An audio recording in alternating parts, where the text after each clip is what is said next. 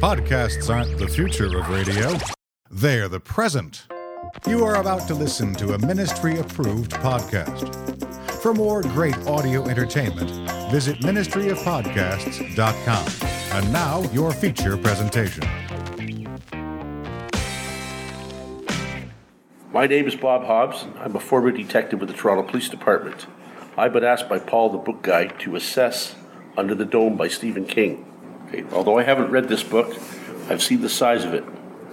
It is of sufficient size and weight that if dropped from a good height would probably kill someone. Paul the Book Guy.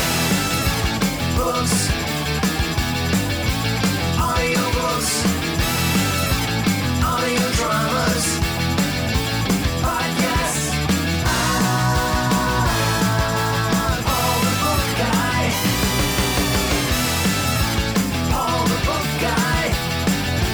Paul the Book Guy.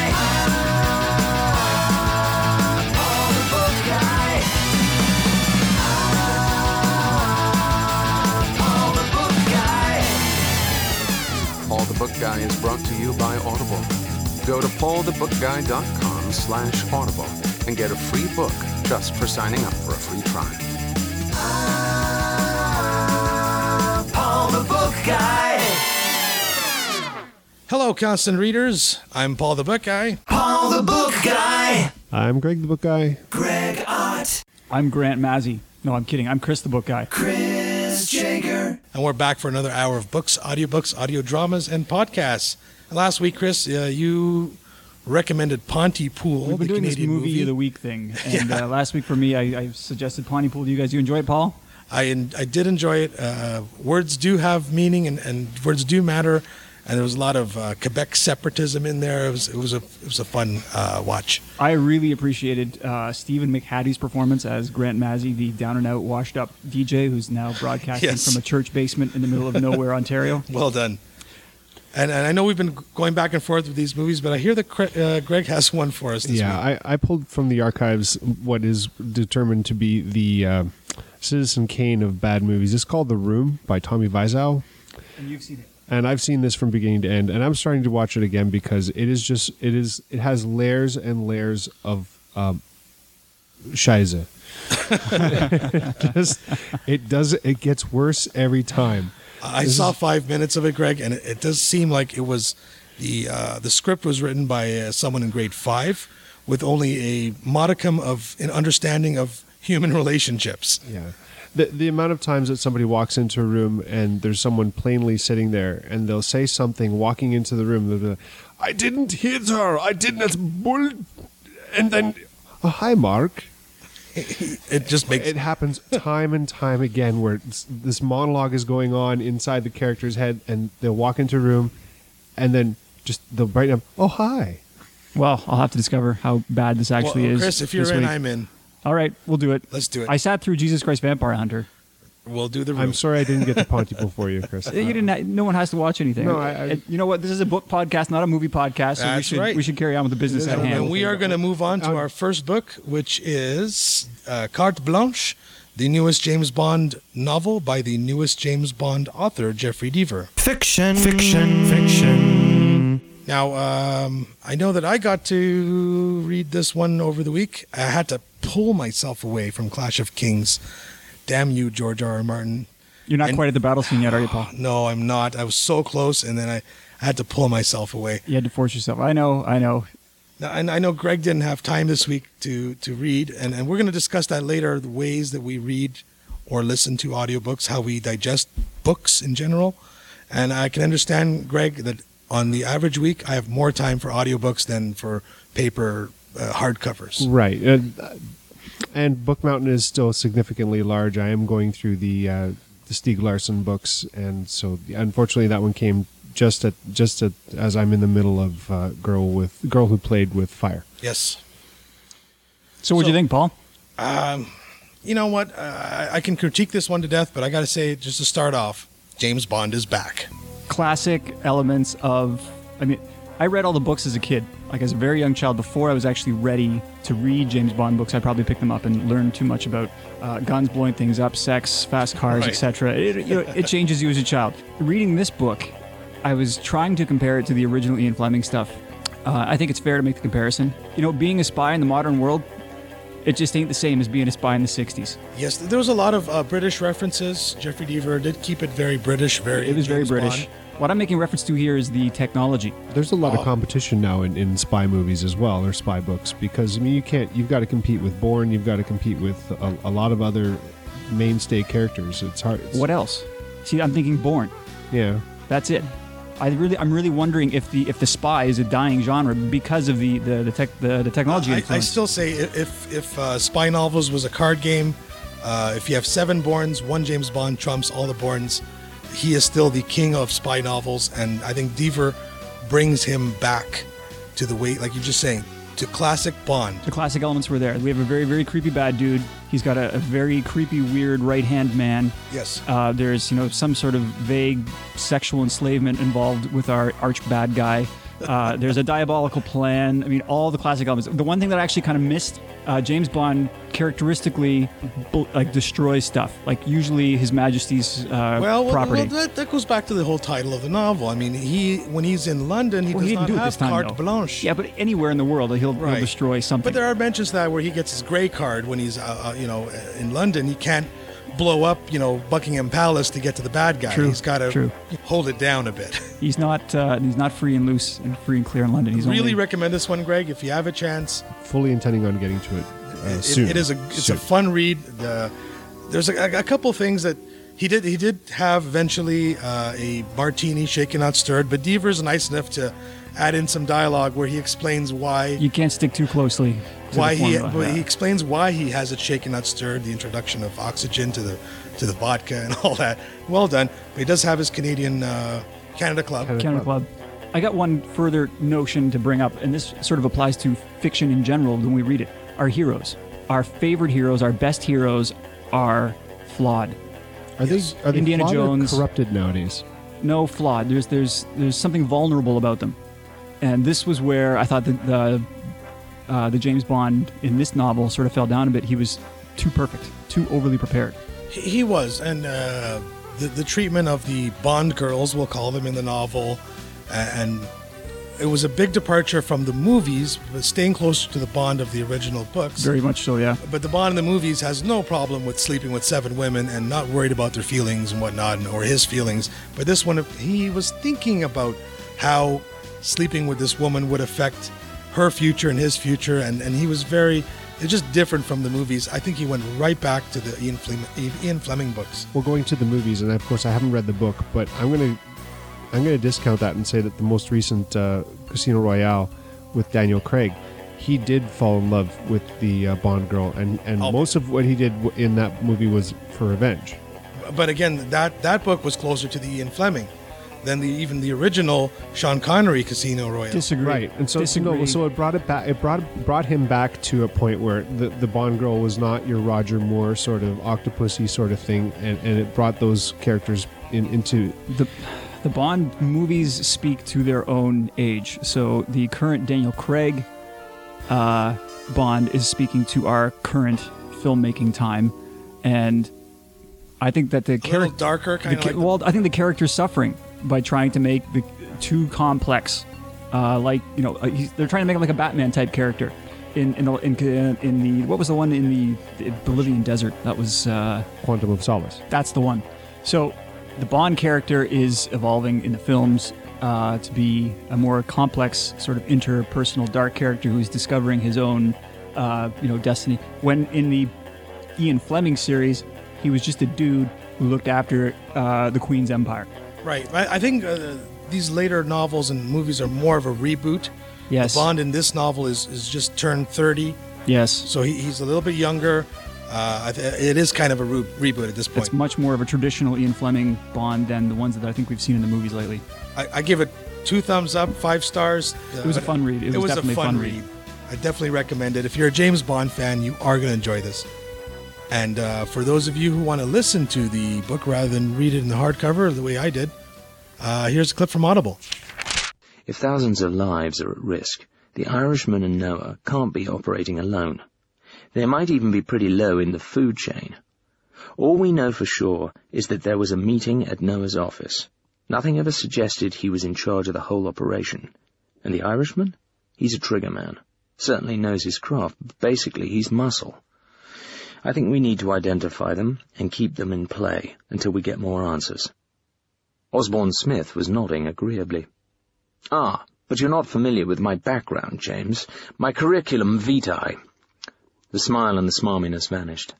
I cut my teeth grilling prisoners in Northern Ireland and Belmarsh, the infamous so-called terrorists' prison in London. I've sunned myself in Cuba, too, he continued. Guantanamo. Yes, indeed. People end up talking to me, James. After I've been going at them for a few days, they'll hand me the address where their brother's hiding, won't they? Or their son, or daughter. Oh, people talk when I ask them, ever so politely. Bond wasn't giving up. And if you're interested in listening to that James Bond novel on Audible, you can get it free just by going to paulthebookguy.com/audible and signing up for a free account.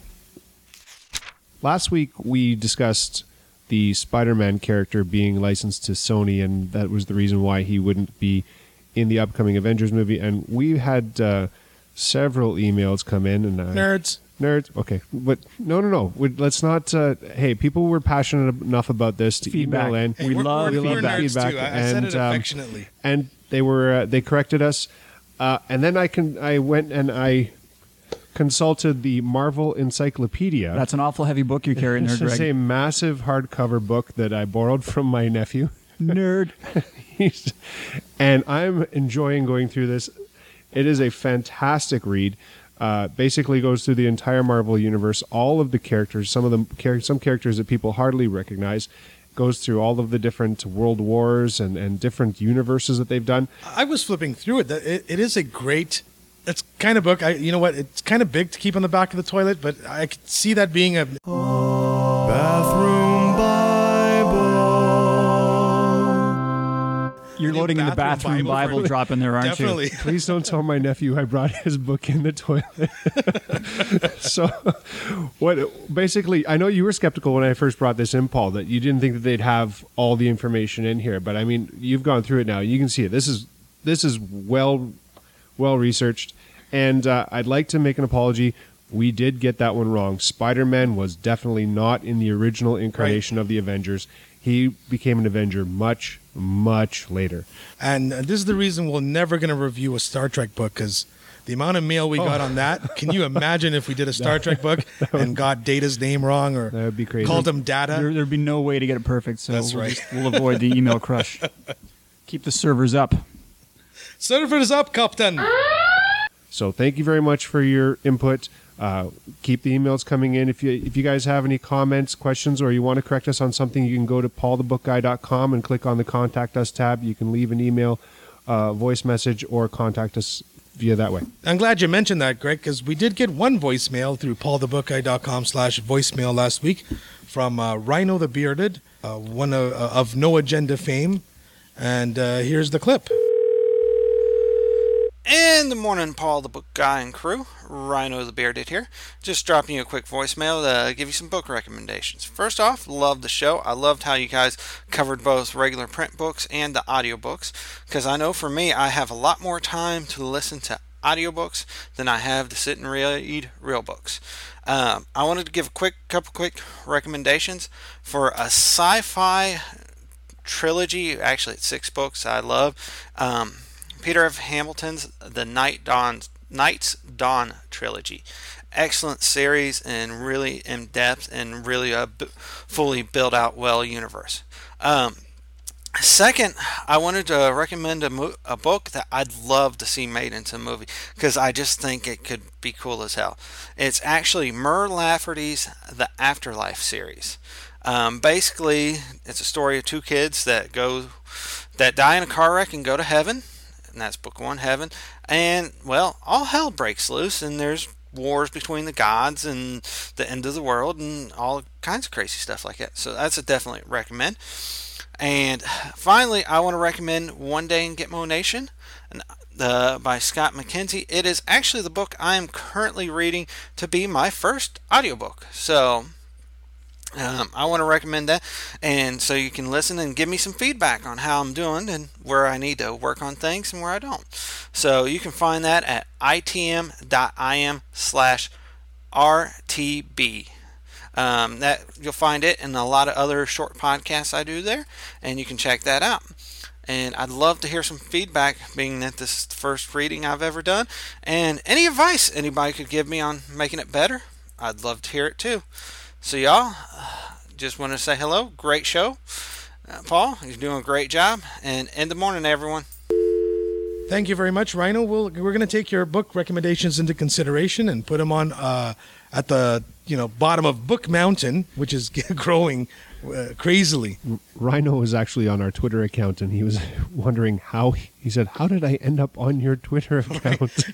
It's like a cascade, because as soon as you get on the Twitter account, other people start putting you on the Follow Friday and retweeting your name, and next thing you know, you got 600 new followers that you didn't have last week. But we appreciate all your comments to our Twitter accounts, Paul the Book Guy, Chris the Book Guy, Greg the Book Guy. Give us a shout, follow us, we'll follow you back, and if you send us a message on Twitter, we will respond. But the best way to get your book recommendations and comments into Paul the Book Guy podcast is to go to paulthebookguy.com/voicemail. And if you're on a PC or Mac, the only software you need is called Audacity, Audacity. It's free. And if you install it on your PC or Mac, you can record a little voicemail and upload it to us through there. In addition to the Audacity, you're going to have to, if you want to export it to MP3, you have to download a little piece of code called Lame for Windows. Oh, okay. Yeah. So it's very easy. There's good instructions, but you have to download that little DLL code and for Mac as well. For Mac as well, yeah. You have to, and then you're going to have to point your Audacity to that DLL. It's going to search for it the first time, but it's relatively painless. So it's not relatively foolproof, but it is simple to do. Greg, absolutely, I did it today. And if you're on Mac, the easiest way, if you've paid the $30 and you've gotten the iLife suite, I would recommend GarageBand is the easiest way to do it. Click the little red circle, speak into your microphone, and when you're done, do file export as MP3 or M4A or any other small format, and upload it through paulthebookguy.com/voicemail. We'd love to hear your book recommendations. Book news.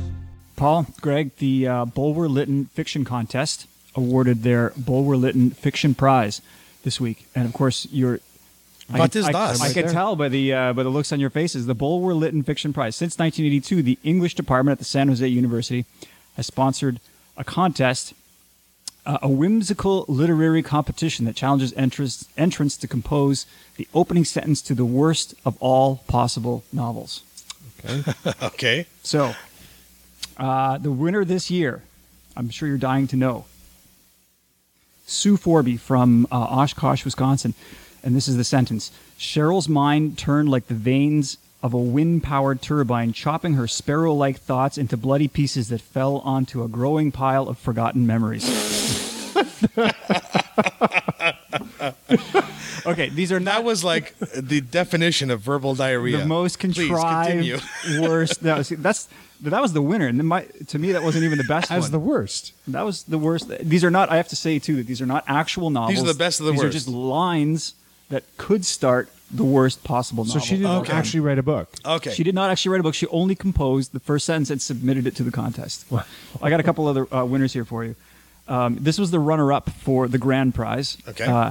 As I stood among the ransacked ruin that had been my home, surveying the aftermath of the senseless horrors and atrocities that had been perpetrated on my family and everything I hold dear, I swore to myself that no matter where I had to go, no matter what I had to do or endure, I would find the man who did this, and when I did, oh, there would be words.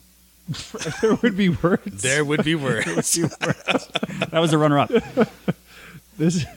I challenge any author out there to use those two first lines and make a good novel. Oh man, I don't think it's possible. Wow. It's not that possible. That should be the secondary. Okay, do you guys want the winner for vile puns? Vile puns. Vile puns. Hit us. Here it comes. Detective Kodiak plucked a single hair from the bearskin rug, and at once understood the grisly nature of the crime. It had been a ferocious act. a real honey, the sort of thing that could polarize a community. So he padded quietly out the back to avoid a cub reporter waiting in the den. No. Do these lines come with a Zing. fondue set? Fromage. Come on with some forks Oh, and a boy, I know. fondue set. Come on. I got one more. All right. You guys, this was actually a dishonorable mention, and I challenge you guys to actually get this image out of your mind after I've read the sentence. Am I going to require brain bleach here? You're going to require brain bleach. Sorry. Here it comes. Ready? This was the dishonorable mention. Latrina, knowing he must live, let her hot, wet tongue slide slowly over Gladiator's injured ear. The taste reminded her of the late June flavor of a snow chain that had been removed from a tire and left to rust on the garage floor without being rinsed off. Where do you go from there? I know. It is just... The whole time you're reading those, I'm sitting there thinking, the best opening line I've ever heard. You want to read this book? You actually want to read No. The best one that I've ever heard, thank goodness I just finished the whole series, was The Man in Black fled across the desert and the gunslinger followed. But I challenge any author out there, take any of these winning lines that Chris just recited, make a Absolutely. good book out of it. I'll shake your hand. So, Bulwer Lytton. This is the Bulwer Lytton contest. The reason why it's called Bulwer Lytton is famous for it was a dark and stormy night. The rain fell in torrents, except at occasional intervals when it was checked by a violent gust of wind which swept up the streets. For it is in London that our scene lies, rattling along the housetops and fiercely agitating the scanty flame of the lamps that struggled against the darkness. So. there you go. Now, we're all familiar with just the first portion of that. It was a dark and It was a dark and stormy night. It's a very famous line. And we would think that by itself is good. Right. Read the rest of the Read sentence. the rest of the opening. And, Yes. that does end with a semicolon. I've got this Edward George Bulwer Lytton, believe it or not, is actually famous for The Pen is Mightier Than the Sword. Ah, nice. Yes, the Great Unwashed and the Almighty Dollar. So the man could turn a phrase. Well, there you go. I mean, Dark and Stormy Night is certainly embedded in culture, but boy, he could sure write a howler of a sentence. So today's our cocktails, gentlemen. These are Dark and Stormy Nights in honor of the Bulwer Lytton Prize. That's why we're drinking these things. It's quite gingery. Ginger It's got a beer, bite. ginger beer, and dark rum. Cheers, gentlemen. Cheers. to the Bulwer Lytton. Fantasy. I'd like to review Storm Rage, a novel by Richard A. Carnac. In the World of Warcraft series, Could you bring me up to speed on what the World of Warcraft series is, Greg? Been there, done that. World of It is a Warcraft time is- vampire. So the World of Warcraft is basically a video game that is produced by Blizzard. It's a massive 800-pound gorilla in the genre of massively multiplayer online role-playing game. And they write books. And there are books supporting the lore. It is Fiction. There's not so many non-fiction dragons. I guess if it's a video game, it's fiction. Yes. Yes. Okay. So let's go. Well, I mean, it could be a how-to manual, but okay, fine. It's fiction. Let's go with the publisher's summary. When the world of Azeroth was young, the godlike Titans brought order to it by reshaping its lands and seas. Throughout their great work, they followed a magnificent design for what they envisioned Azeroth would become. Although the Titans departed Azeroth long ago, the design endures to this day. It is known as the Emerald Dream, a lush and savagely primal vision of the world of Warcraft. The story basically takes place on the world of Azeroth, and inside of this Emerald Dream, which we can kind of say in a nutshell is the blueprint for Azeroth. So these Titans, they built Azeroth being the main world. Azeroth being the main world that players or people would be working on, in the World of Warcraft. So basically, it's a reset switch. Inside of this reset switch, there's something called the Emerald Nightmare. And what's happening now is the druids of Azeroth are discovering the Emerald Nightmare is becoming larger inside of the Emerald Dream, and it is also leaking out into the actual world of Azeroth, and it's starting to corrupt people. It's starting to give them nightmares to the point where they are becoming incapacitated in certain ways. Some are dying, some are becoming nightmare walkers. Basically, it's kind of formulaic. You've got your band of ragtag heroes, some of whom are great warriors, some of whom don't really belong there. You've got a cartographer who has mystical powers that you didn't know about. And of course, Chris is looking befuddled. No, wait. This is all we're talking fantasy. I have a genuine. I'm not taking the piss, and answer me true. Does this novel have appeal for someone who is not familiar with the World of Warcraft? Yeah, I'm going to say no. I'm going to say no, and I'll tell you why. I would recommend this to anybody who's playing the World of Warcraft, because this book is very well researched. Richard A. Carnac brings in a lot of the characters that anybody who plays the World of Warcraft will have seen in some of the dungeons. And it brings some familiarity. It makes it readable for those people. So you're saying you need a background for in this World book of Warcraft. Particular. A background in World of Warcraft would definitely help for this book. Chris, I wouldn't recommend this book for you, because for you this is going to be tedious, a little bit plotting. And there's a point in time. I was out mixing cocktails. I'm sorry, I missed most of that. But there is a point in time where you sit there in the book and you say, "Well, why? If he could?" It was almost like Lord of the Rings for me. It's like, well, wait a second. If he could do that, why didn't he just do that at the beginning? Why didn't he just drop the ring in this, fly the thing over, drop the ring? There was that kind of point in there, and I think if you don't play World of Warcraft, you'd come to that conclusion a little bit earlier. On a side note, I just wanted to say that I did listen to this. It was about 17 hours. That's a rather large book. And I read, and for a discussion later on, I listened to this at regular speed. We'll talk about it in another podcast. We keep teasing we're going to talk about this, but I listened to this one at regular speed, and I found that the narrator, this was narrated by Richard Ferrone. I found that sometimes his mispronunciation of some of the classic World of Warcraft places and characters took me out of the story. So he wasn't familiar with the proper World of Warcraft pronunciation of these words. He mispronounced. That's got to take you out of the story. He mispronounced Darnassus and Teldrassil and things like that. There's some other ones that he mispronounced, and it did kind of, instead of staying in the book, which is kind of nice. It's off-putting, It does. It just kind of makes you open your eyes and go, what? Give you zoinks. So, I also found his reading to be a little bit bland. So, as a whole, I would recommend this as a decent read for World of Warcraft fans.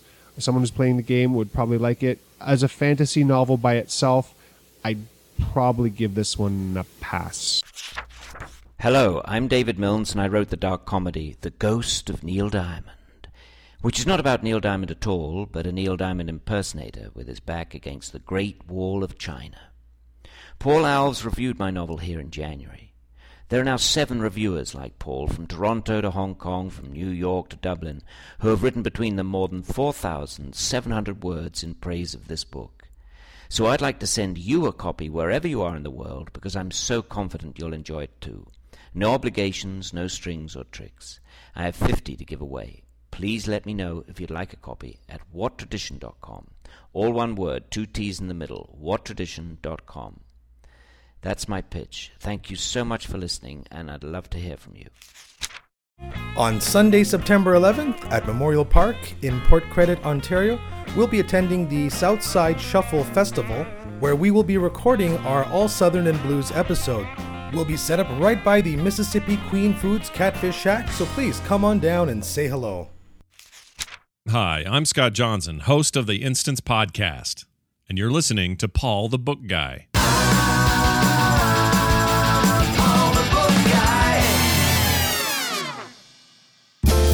Short stories. Now, I know you guys, we all got a copy of 3 Scoops is a Blast, this short story book from Alec Carrick. I keep saying Alex because my middle name is Alex, and it's pronounced Alex, but Alex is pronounced Alec for some reason with an X. Did not know that. The previous book, the initial book of short stories, is called 2 Scoops is Just Right. And I've done a review on this one on the site before. And he is a fellow Twitter user, member, and he's also a member of the site. And here's the description from Amazon. This book contains more than just stories about the family. Some entries are dappled impressions of modern life. Some are comedy bits with the odd gem of a punchline. Others are lighter than air and rise up like whimsy. Others still have a slightly more serious intent with surprising twists. These funny, short, original stories first appeared on his website. And normally, people, when I do a recommendation, I always try to give you a method of figuring out if you would like this book. And this is so easy. Go to www.alexcarrick.com, and I'll spell that, ALEXCARRICK.com. Go check out his blog, and if you like his stories, a lot of them which turn up, his blog posts become little short stories. If you like the vibe and the stories that he has there, you're probably going to enjoy the book. Now, he's been a leading economist in the North American construction industry for over 30 years, And in early 2008, he was asked by his employer to put together an economics blog. How boring does that sound, guys? Come on. Economics blogging is really hot. So he approached this with a great deal of trepidation, worrying about whether he would have enough material or if he could do it justice. Now, I love short stories, but when I don't have a good chunk of time to read a fiction novel, I like short stories. I think every constant reader should have at least one book of short stories in their briefcase or knapsack, or where, gentlemen? Bathroom Bible. That's right. Bathroom Bible. Or sitting on your john. Now, if you only have 5 minutes, that's the kind of thing you want. Instant gratification, quick, short story. But I also love reading blogs, Chris. And in Alex's case, these short... You read the economics blog, Paul? No, I don't. But Alex's blog has morphed into more of a short story blog. You get lost and buried. Sometimes in blogs, the archives, you get lost. You'll never find the gems. But Alex has taken all the gems, the short stories from his blog, and compiled them into this short story list. And I actually, for those of you who might think you might want to enjoy this book, here is one of the short stories picked by Harlan Zink, who is coming up later in the podcast, reading one of those short stories. Revenge of the Beaster Bunny. You could tell these two had been at it, off and on, for years. The sparks were so intense, and the language was so extreme.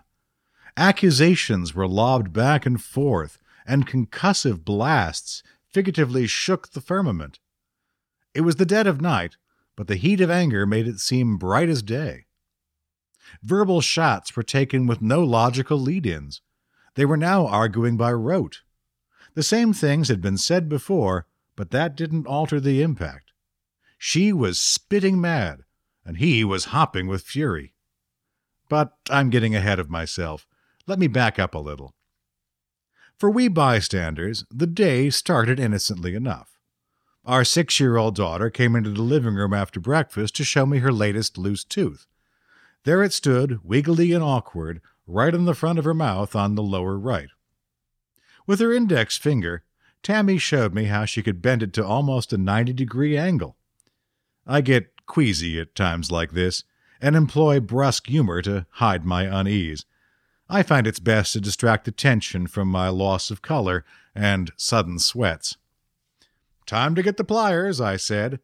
This was an old joke that always brought a shriek of outrage and mock fear. I have a special duty instrument about a foot long with an enormous jaw I wave around on such occasions. "No, Daddy, stay away!" And she ran to her mother. But this offered little sanctuary. Donna recognized action must be taken, and 5 minutes later there was an impressive gap in Tammy's mouth and a promise of rewards to come later that night. Did I mention these events occurred on a Saturday morning, the day before Easter? Little did we anticipate the trouble that was inevitable due to an unfortunate coincidence of events. Maybe you can foresee the problem. Certainly, we were remiss in not spotting what was sure to happen. We should have tried to avoid it. Actually, the beginnings of this disaster had been set in motion about 5 years earlier, when Tammy was only a year old. On that Easter Sunday, our 2 boys, Tom and Ted, and my wife Donna, came up with the idea of holding a contest to see who could draw the most imaginative picture of the Easter Bunny and his basket of goodies. I joined in as well, figuring I would compensate for my lack of artistic talent by sticking a cigar in the rabbit's mouth to get a laugh or two. But no one was prepared for what Ted came up with. The countenance on his Easter Bunny combined a frown and a scowl and a beetled brow that was deeply disturbing. Scary is the only way to describe it. He was also packing a machine gun and 2 ammo belts across his chest. Forget about his usual mandate, spreading goodwill and dispensing candy. He was on a take-no-prisoners mission. There's no denying it, Ted's Easter Bunny was a monster. Not wishing to probe too deeply into the psychology that had produced this aberration, we simply hung all the pictures on the fridge and tried to move on. But there have been some lingering side effects from what has come to be known in our house as the Beaster Bunny picture. It can't be a coincidence that ever since then, Easter morning pickings in the Carrick household have been slim. We look for chocolate, but somebody is obviously holding a grudge. The real Easter Bunny must have seen his likeness those several years ago and been less than flattered. Now it's cracked eggs with a funny sulfur smell we find behind the couch and under the cushions. So returning to the present, this is how I imagine events transpired. The Easter Bunny, after a hard night's work, finally showed up at our house and remembered the insult. This put him in a bad mood to begin with. His appetite for revenge had only grown stronger with age. Then the Tooth Fairy appeared a short time later, looking for Tammy's incisor. The Tooth Fairy can't restrain herself. She has to berate the Easter Bunny for distributing candy to kids. Doesn't he know what this does to enamel? He's heard this before, and he's had enough. The people in this house don't think well of him anyway. They go at it, wand and paw, in our kitchen. Everybody is awakened. I'd like to say this was resolved in a civilized manner, that we all sat down and talked it through, but I'm afraid things aren't always that easy. World views can sometimes be too far apart. The acrimony continued and then spilled over, hippity-hoppity style, into the street. Our dog and cat had to chase the two combatants out of the neighborhood. Who knows if we'll ever see either of them again? In the meantime, Tammy was left disappointed, with no cash to show for her loss, and the rest of us were deprived of a good night's sleep. By the way, our children are no longer allowed anywhere near pencils, crayons, and drawing paper. And that was the short tale of the Easter Bunny. And if you're interested in little short stories like that that involve his children, and Alex and Donna Carrick have a couple of children, and a lot of the stories in this particular book involve their kids. It's a lot of fun. If you go to alexcarrick.com, if you like what he's got there, you will enjoy 2 Scoops is just right. And coming up in a couple of episodes, we're going to be taking a look at 3 Scoops is a Blast.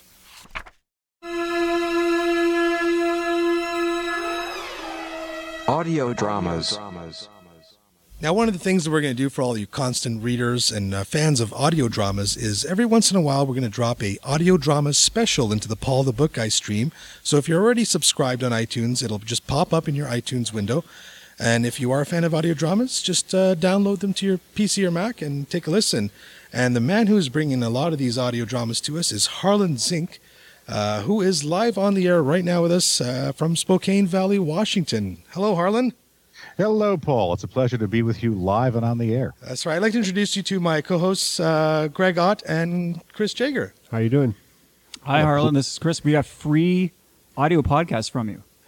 Well, it's a pleasure to meet you both, and I'll be looking forward to you mailing me something free in the mail. I don't get enough these days. Fantastic. And what do you have for us this week, Harlan? Well, this week we have an episode from a somewhat obscure series from 1947. It's called The Unexpected, and it was a little 15-minute dramatic show that was released to local stations that basically told little tales of the unexpected activities happening to average people. And the hook of the series always was that it had a definite twist ending you didn't expect. Right. So we decided we would share one of those with your listeners today. One of the cool things about these little 15-minute or half-hour syndicated shows, syndicated being pre-recorded programs that were sent to local stations to play, is they often gave actors who were basically character performers or people you didn't see very often in the movies a chance to really expand their acting chops and play some pretty interesting roles. This particular one we're going to hear today from The Unexpected, it features Virginia Gregg, who was all over radio in the 1940s and 1950s and was a very close friend of Jack Webb. So if you were a longtime fan of Emergency or Dragnet or one of his other TV shows, Nice. You frequently saw Virginia Gregg on that show. I actually looked her up, and she was dating Clark Gable for a while. Yes, she was. She busy lady, obviously. And her most famous role in the movies was in Operation Petticoat with Cary Grant. She played I think she was a nurse sergeant who helped Arthur Kennedy repair a submarine pump with a brassiere. It's a memorable scene. If you haven't seen it, clearly you need to look it up. But she did much more serious work in radio. Fantastic. Yeah. Let's take a listen to the clip. Virginia Gregg in The Unexpected.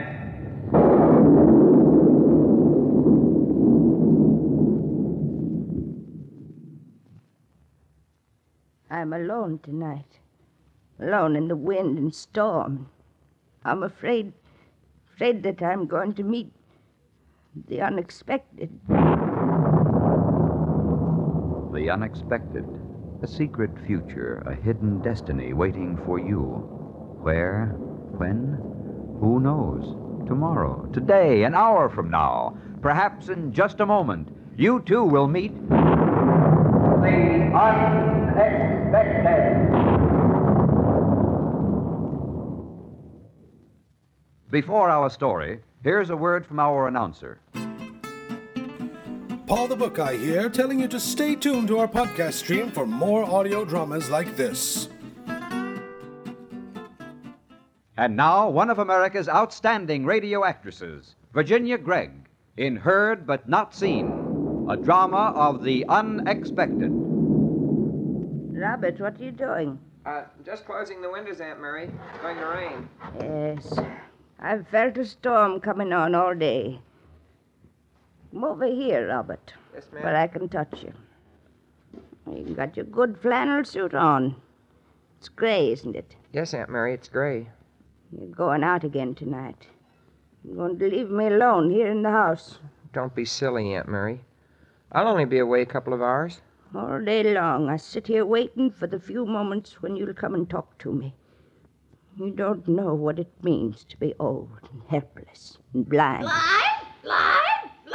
Oh, shut up, you stupid bird. Please cover the parrot, Robert. Yes, ma'am. Thank you. Look, Aunt Mary, I don't have to go into Willow Springs tonight. I'll stay home with you. No. Go ahead. I'd rather be alone with Polly than feel that I was keeping you from having a good time. Very well. Good night, Aunt Mary. Good night. Robert, Yes, ma'am? I think perhaps we should move into town. Why? Well, it's very lonesome out here. No neighbors. I don't like living so close to the asylum. Good night, Aunt Mary. Goodbye. Oh, Robert, by the way... He's gone. Left me here with only a parrot for company. Poor Polly. I don't know what I'd do if anything should ever happen to you. Now, where's my cane? Oh, yes. In just a minute, Polly, I'll uncover you. There. Now you'll be able to see me, and we'll listen to the radio together. Won't that be fun, Polly? Knob on the left. Yes. This is the one. Here is a bulletin just received. Residents of the Willow Springs area are warned to be on the alert for a homicidal maniac who has escaped from the State Institution for the Criminally Insane. Escaped? He's the notorious question mark killer, James Mark. Dark, heavy-set, about 6 feet tall. Oh, no. When last seen, he was wearing blue denim shirt and trousers. This man is the confessed slayer of 10 victims, Polly. each of which he strangled with a piece of cloth and cut a small question mark into their foreheads. Strangled. Mark is a homicidal maniac and extremely dangerous. Murderer. Loose in the woods. Why, he might come here. He might see the light. I'd better turn it off. Yes, that's it. The switch is by the door. Well, that's done. What if Robert did turn out the lights? Then I've turned them on again. The murderer could see the house. He'd be sure to see it. But I don't know. I don't know if the lights are off or on. I can't tell. Oh, what am I doing now, flashing the light? He's certain to see that. Why isn't Robert here? Why isn't somebody here? The girl, that's it. I'll telephone the girl. She'll come and stay with me.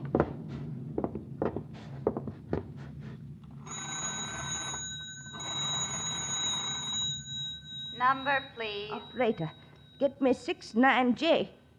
Operator, what's wrong with this phone? Operator.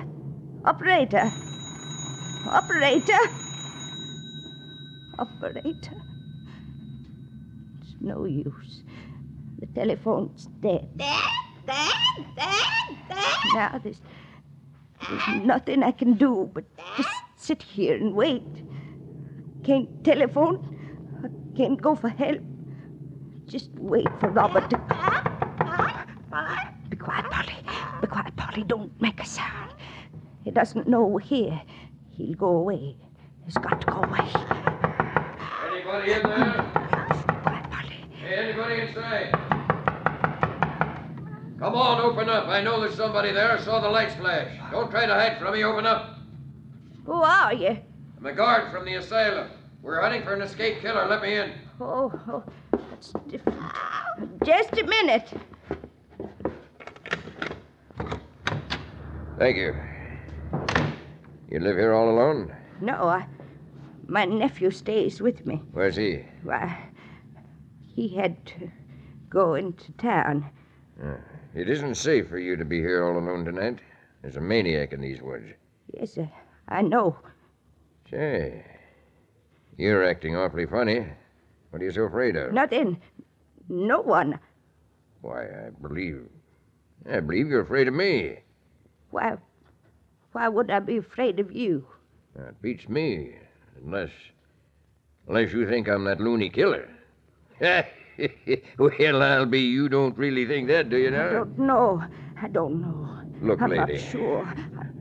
That guy Mark is tall and dark. I'm only 5'6", and I've got red hair, can't you see? No, I can't. I'm blind. You're... Gee, lady, I'm awfully sorry. I didn't know. You're really a guard? I'm really a guard. Oh, thank heaven. I was so frightened. Well, I've got to be running along. Just had to be sure he wasn't hiding here. Good night. Take care of yourself. Officer, please stay.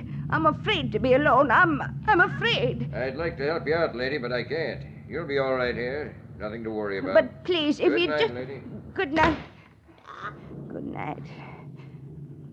He's right, isn't he, Polly? We're safe. We're perfectly safe. Why, they probably already caught the fella by now. I've got to get hold of myself. I can't go on like this. The wind must have come up, rattling the door. That's all it is. Just the wind. No, somebody is there. Can't be the wind. Somebody's shaking the door. Oh, it's Robert. It's got to be Robert. He forgot his key. It's Bobby. It's my Bobby. Please make it be Bobby. Bobby wouldn't break in, Polly.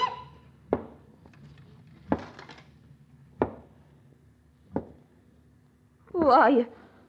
What do you want? What is it? What do you want? Go away. Please, go away. I'm blind. Can't you tell I'm blind? I promise. I won't tell that you was here. I promise. You've torn down the curtain. Why are you doing that? You don't want to kill me. I'm just a harmless, blind old woman.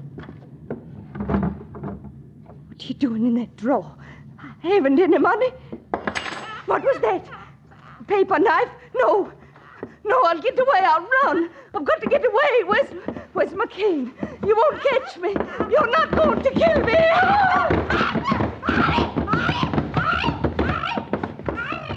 The door. Where's the door? Let go of me. Let go of me. I don't want to die. I don't want... Your coat. It's not denim. Radio said blue denim. Your coat's flannel. I can feel it. Yes, Aunt Mary. A gray flannel suit. Robert. It's Robert. What are you doing? Why are you trying to frighten me? Why did you break in? Why did you tear up the curtain? Because I'm going to kill you. No! The question mark killer will claim another victim. No one will suspect your heartbroken nephew. Let go! No. Let go! Help! Don't touch me! Oh, Bobby! It won't Bobby, take please long, don't Aunt kill Mary. me. Please. No. Oh, please don't. Please, Bobby. Bobby. Bobby! Bobby! You...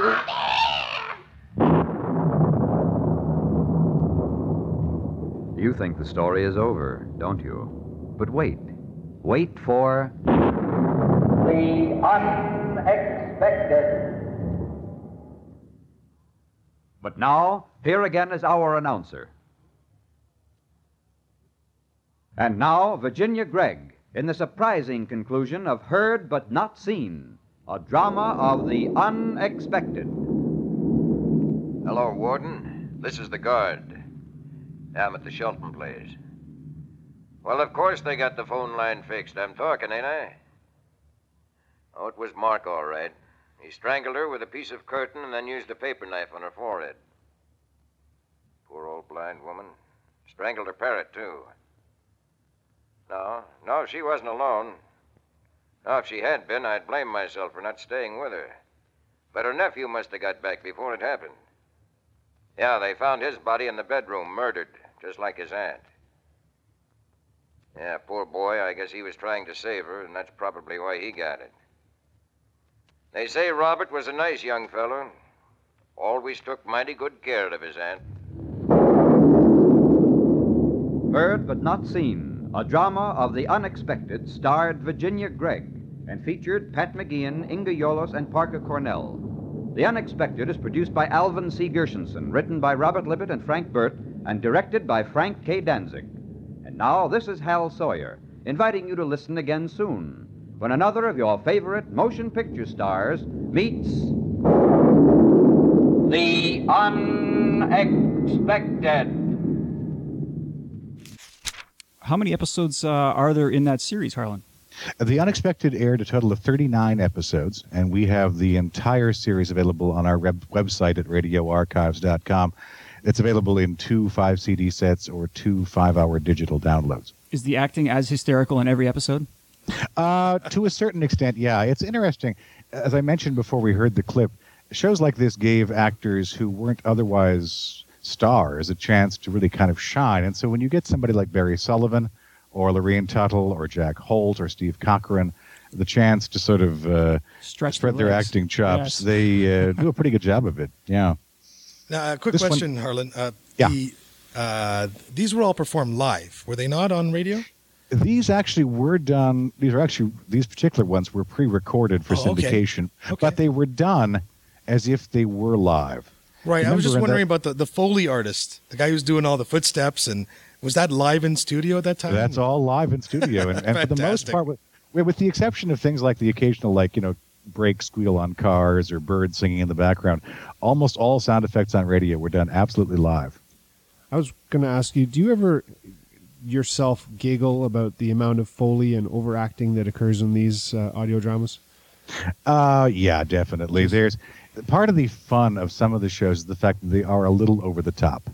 And you have to consider them in the context of their time, of course. But every so often, I'm reminded of the fact that, in entertainment generally, there is a wide range of material available. And at any given time, about 80 to 85% of it is going to be not so hot. And about 15% is going to be memorable and last forever, So the same way that every movie isn't Casablanca, every radio show isn't The War of the Worlds, There's certainly something compelling about this stuff, though. Well, it's true. And what's funny about shows like this, and what I'm reminded of is, throughout the 50s and 60s on network television, you had shows like Alfred Hitchcock Presents or the GE Theater or these kind of anthology shows. They were very similar to these kind of programs. You gave a lot of work to a lot of starving actors, and you also provided a lot of basic entertainment to a lot of people and encouraged them to buy a lot of products, which is, of course, then as now, the main purpose of entertainment on television and radio. So... Now, Harlan, what other properties do you have over at Radio Archive? I saw The Shadow, and us being from Toronto, we are familiar with The Shadow from the Theater of the Mind. Chum FM was after Dr. Demento. We discussed this a couple episodes ago. When we were kids, Harlan, one of the local radio stations would broadcast audio dramas late on Sunday nights. And we would steal a radio and stay up as late as we could. Absolutely, yeah. That was after my bedtime. Absolutely, yeah. And listen to these radio dramas. So it's quite refreshing to hear them again and to know that you're putting them out on a website for people to pick up. And in fantastic quality. And and we really appreciate having them on the stream as well. Well, thank you. I appreciate it. I will say it sounds like you, like me, couldn't get a date in those days. And I was about 8 years old, so buzzing, Harlan, buzzing. It is. You laugh, but believe me, a lot of folks that are really into radio shows were in that situation. But we do our best to find the absolute best quality shows we can find, both in terms of content and particularly in terms of audio fidelity. And then we do these full-scale, detailed restorations using state-of-the-art equipment, because there is a lot of radio shows available out there on the internet and through CD sets, but relatively little of it is in decent, high fidelity. And so we think, good or bad, right or wrong, if you like it or not, the only way to give a series or a particular show a real honest-to-God fair shake is to present it in the best quality possible. So that's kind of what distinguishes Radio Archives from any other company doing this, is the audio fidelity. It gives you a chance to really decide if you like a show or not based upon the content, not upon whether you have noise or glitches or pops or scratches or buffling and that kind of thing. And we have, at this point, about 150, a little bit more than that, compact disc collections and digital downloads available at radioarchives.com. And they run the gamut, all the way from horror shows to westerns to dramas to comedies, kid shows, all over the map. So it's a great way to give a new medium you may never heard a try. And actually, I will say, too, here's the plug, guys. If you go to our website and sign up for a subscription to the email newsletter, you get a free digital download of an Adventures of Philip Marlowe CD. Oh, nice. Give that a shot, because Marlowe is really good on radio. He's tough as nails, and you wouldn't want to mess with him, and it really was well done. So give that a shot. No obligation, no cost involved, no salesman will call, and it's very entertaining. So give it a look. Harlan, how do you relate your these audio dramas to younger audiences? Do you find them to be accessible? Or are you having difficulty getting younger audiences, like in their 30s, 20s, to download these productions? Surprisingly not, because there's a tremendous need for good, solid audio entertainment out there. And as long as you think of these programs as being drama or entertainment and not as being something your grandpa would have listened to, and give them a fair shake, a lot of folks who are younger find them very entertaining. If you like Philip Marlowe novels, for example, I think you'll like the Philip Marlowe radio series. If you like old movies on Turner Classic Movies or The Late Late Show, you're bound to enjoy some of the radio dramatic programs because the same stars are in them. The problem comes when you have to fight your way through some kind of inferior audio to see if you like them or not. Right. Yeah. Well, we're going to give it a fair shake, and that was a great little audio drama that you played for us, and hopefully we'll have a lot more of that on the stream, and we thank you very much, Harlan, for bringing this kind of audio entertainment over to the Paul the Book Guy show. Well, it's my sincere pleasure. I hope to talk to you all again very soon, and thanks for the chance to appear. And thank you very much for all the audio you've been doing for our show, as far as the readings and the voiceovers. Thank you so much. Yeah, those are excellent. Oh, it's my pleasure, and I'll be sending a bill later on. Excellent to chat with you, Harlan. Thank you very much. Send us the invoice, Harlan, and we'll see you next week. Take care. Okay, take care, friends. Bye-bye. Bye, Harlan. I'm Paul the Book Guy. I'm Chris the Book Guy. I'm Greg the Book Guy. And we'll see you next week, same book time, same book channel. For a list of books and other items discussed on this podcast, go to paulthebookguy.com/show notes. Paul the Book Guy will return next week. Same book time, same book channel.